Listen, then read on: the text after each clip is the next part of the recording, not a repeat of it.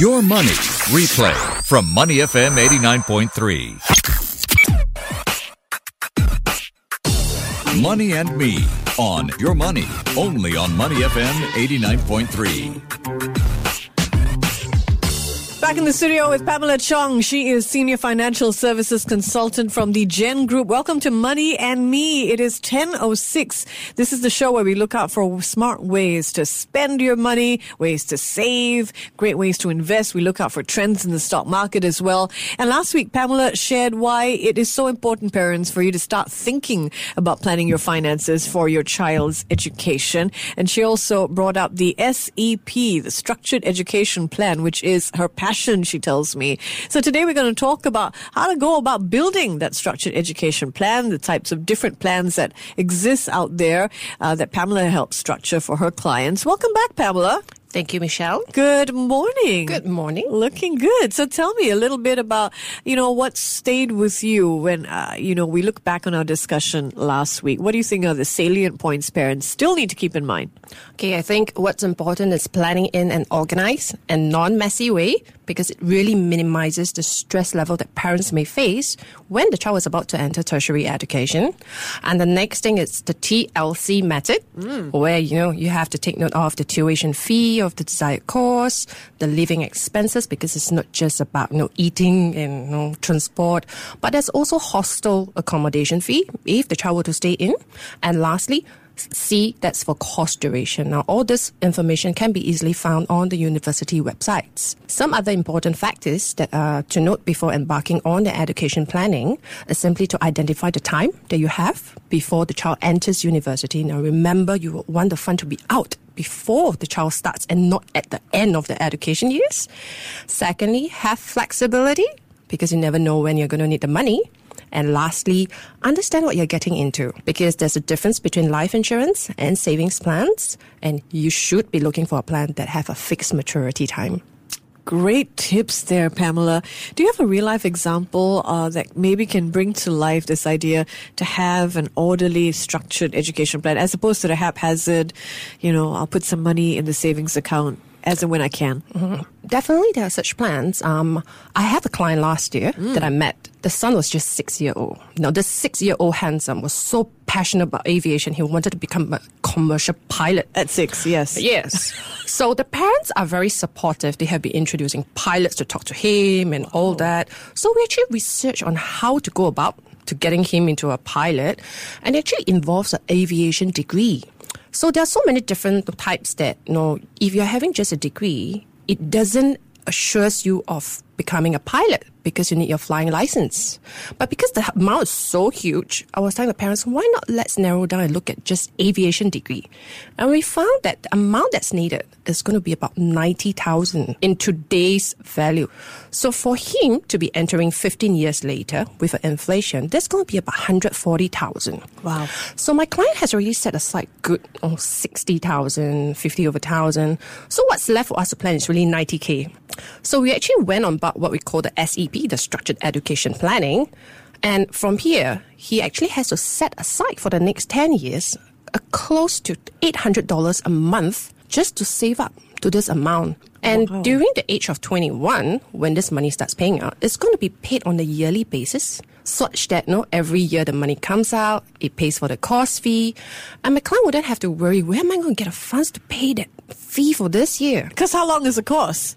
The course is about 3 years. Okay. That is only for a degree, Yep. excluding the flying license period.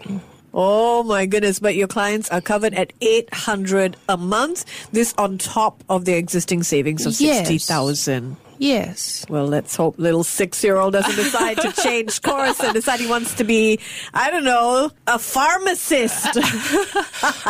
Yes, definitely. But still, at $800 a month, they know that when he goes into university, he's going to have a chunk to put into any educational plan if he feels like it. Yes, definitely. Right? We are talking about even if the child doesn't go to aviation, it goes to other course, there's that money that's already set aside. I don't have to worry, where am I going to get all these funds from? And it's great information out there for parents who have little boys who do know that they want to be a pilot when they grow up. I can't believe you do all that research for your clients as well. I have to. I have a son who loves cars, airplanes as well, Michelle. Uh-oh. Yep. So I'm telling him, you better work hard so that you get sponsorship for your flying license. I don't have to pay a single cent. Do you know how much that's going to cost? Okay, License? if plus license and a degree, the total amount is going to come out to be about 194. Okay. 194,000. Wow. Costs a lot to groom a pilot. Heavy investments, I would say. I think it's a good idea to get them saving their ang paos as well. What do you think? Of course. Then I can save up on the living cost. Okay, tell me more about these structured educational plans. You were talking about the payout of that particular plan for the parents with the pilot, 6-year-old pilot wannabe. How can we go about making it an alternative to investments if our end goal is really an education savings fund? Okay, I think that during a lot of my discussions with my clients, very often I realize that parents are taking money simply out from their saving funds. Yep. And it's 100% lost. Because it all goes down the drain. There's no investment back unless your child is going to give you your monthly allowance when it's not working. And the other way that clients go about is really investing the money to grow. But when a global crisis comes about, your education fund is fixed. The universities are not going to cut the cost of the fee. It will remain the same. Right. But my investment amount may not be at that value that I want it to be. So for people who want to save and invest, that's where all this SEP comes in. Because you not only save, you are actually having that small little bit of investments from the compounding interest from insurance companies. And you're transferring this risk not on yourself, but to the companies. Brilliant. Wonderful, isn't it? Yes. Yeah. And so such as SEP, they are a savings plan, like what we call it. And the premium commitment term, it cuts short to just 10 years. So imagine if you're a parent today of a young boy, 21 years you have to save all the way for their education. Now, on the other hand, on the SEP, it's just a 10-year. Once you're done, you free up that money, you can go do your own retirement funding. You don't have to think of other things. And on top of it, you can actually have this money distributed out nicely over the years because it's going to be paid out every single year while the child is studying. Oh my goodness, sign me up immediately. Don't even have a child, but 10 years is a horizon that people can commit to. Yes. I think. It's not too short, it's not too long, but it's just a very comfortable timing that people can do. I mean, you like what I said, you have paid 6 years to infant care fee, to child care fee. What's this next 10 years? Gosh. It's just an additional 4 years. You can do it, parents. Okay, tell us about the benefits of these structured education plans and who you recommend the plans for. Okay, I think this benefits everyone, but what I will say is I actually categorize people into 4 different groups of emotional attitude towards money. And I call them the Great Big Singapore Sales, Michelle. Now, G actually stands for givers. They are people who tend to provide for other people before themselves, all right? Yeah. Now, B are the builders. If they see very good projects or investments, they will rather park the money there because there's a potential for the growth of the capital. The S is for spender. I think we don't have to explain that very much. Everybody right? knows. Yep. And saver are the group of people who are more conservative. They are sticking to like fixed deposits and probably may have some people putting in the Milo tin, you know, the good old generations. So when it comes to SEP for these 4 different groups, the builders, it cuts away the possibility of you parking into a project and you never know if this money will get to that amount by then. But what if the business fails? Now, for G, the givers, now anyone that comes financially challenged to you, like, Michelle, I need money, you'll be so inclined to help this person. But with a SEP, your money is locked away and you will not get it all the way until when the child enters tertiary education. For spenders, it cuts your spending power. Why not? Okay. And for the savers, it is still savings. But it's just that these are not liquid enough for you to see, and you write on the effect of compounding interest. So like I said just now, instead of saving over 21 years, you save over 10 years, your money is working doubly hard. Wonderful. Okay, here's a question for you from our listener, and you can keep them coming through at 97178893. Pamela, how can one build in flexibility into these plans in the event that something untoward happens along the way, this 10-year horizon that you're planning? Okay, I think that the answer to this question is that we can't build in the flexibility within the plan itself, but you definitely can have an alternative plan. So I have this real life case of a client who was only 29. He was diagnosed with a benign liver tumor and he had a child that was 1 year old. So when I did this SEP for his child, I actually did in addition a standalone critical illness coverage plan, which was able to claim out for his benign liver tumor. So from there, he was able to continue having that money and he continues paying the plan. There's 110K free out because of the claim. You can do whatever that you want with that sum of money. Right, but he was still And he's still continuing healthy. to contribute Yes. to the plan. Yes. So it's 110K, which he redoes it in a way that he created a legacy for his child. So there's this joke between the two of us. He said that, no, my goal is a filthy rich little goal now, thanks to me at the expense of my health. How is he? He's 29. He's okay now. Yeah. He's okay. Yeah. That's great. I think most parents love that idea of saving for a filthy rich little girl. Oh boy. Okay, let's compare the structured education plan with other forms of savings and investments meant to build an education savings fund. Okay, so a structured education plan, it works in a way that it is designed to pay out specifically either at the age of 19 or 21. Because that is the entry age of a university depending on the gender of the child.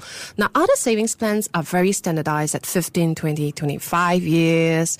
And some of them require you to save all the way. Now, SEP, your premium commitment is just 10 years. So investments, you can continue all the way, or you can choose to stop anytime and just let the money roll. So it really depends on what the individual wants. Okay. And when is the best time to start working with a plan like this? Well, I guess my answer is always Now. never a best time, but now, right? Now. But rather, let me bring in the analogy of driving.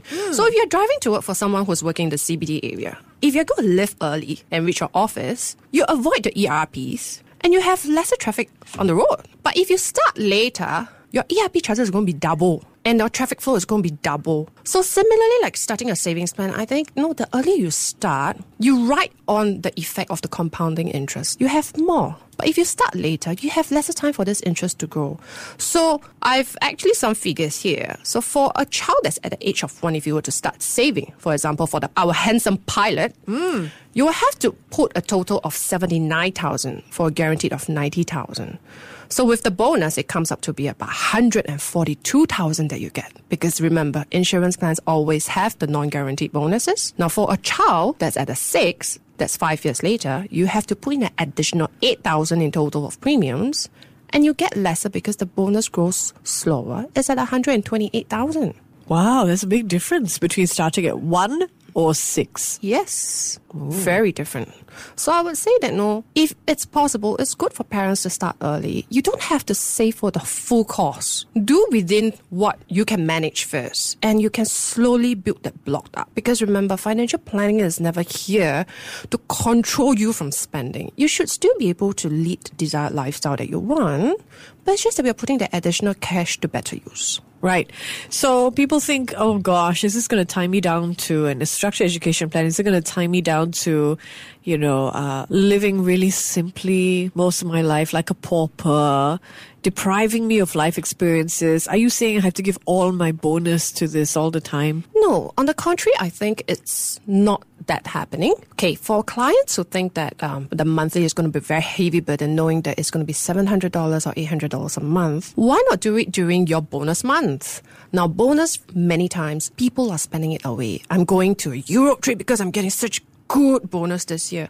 So why not proportion part of your bonus, like say 50%, into saving for this education, and the rest of the 50% is for you to spend. So you get to still lead the kind of lifestyle you want, and yet at the same time, I have set aside money for this goal that I want to save towards. She always gives us great perspectives on how we can make our money work hard for.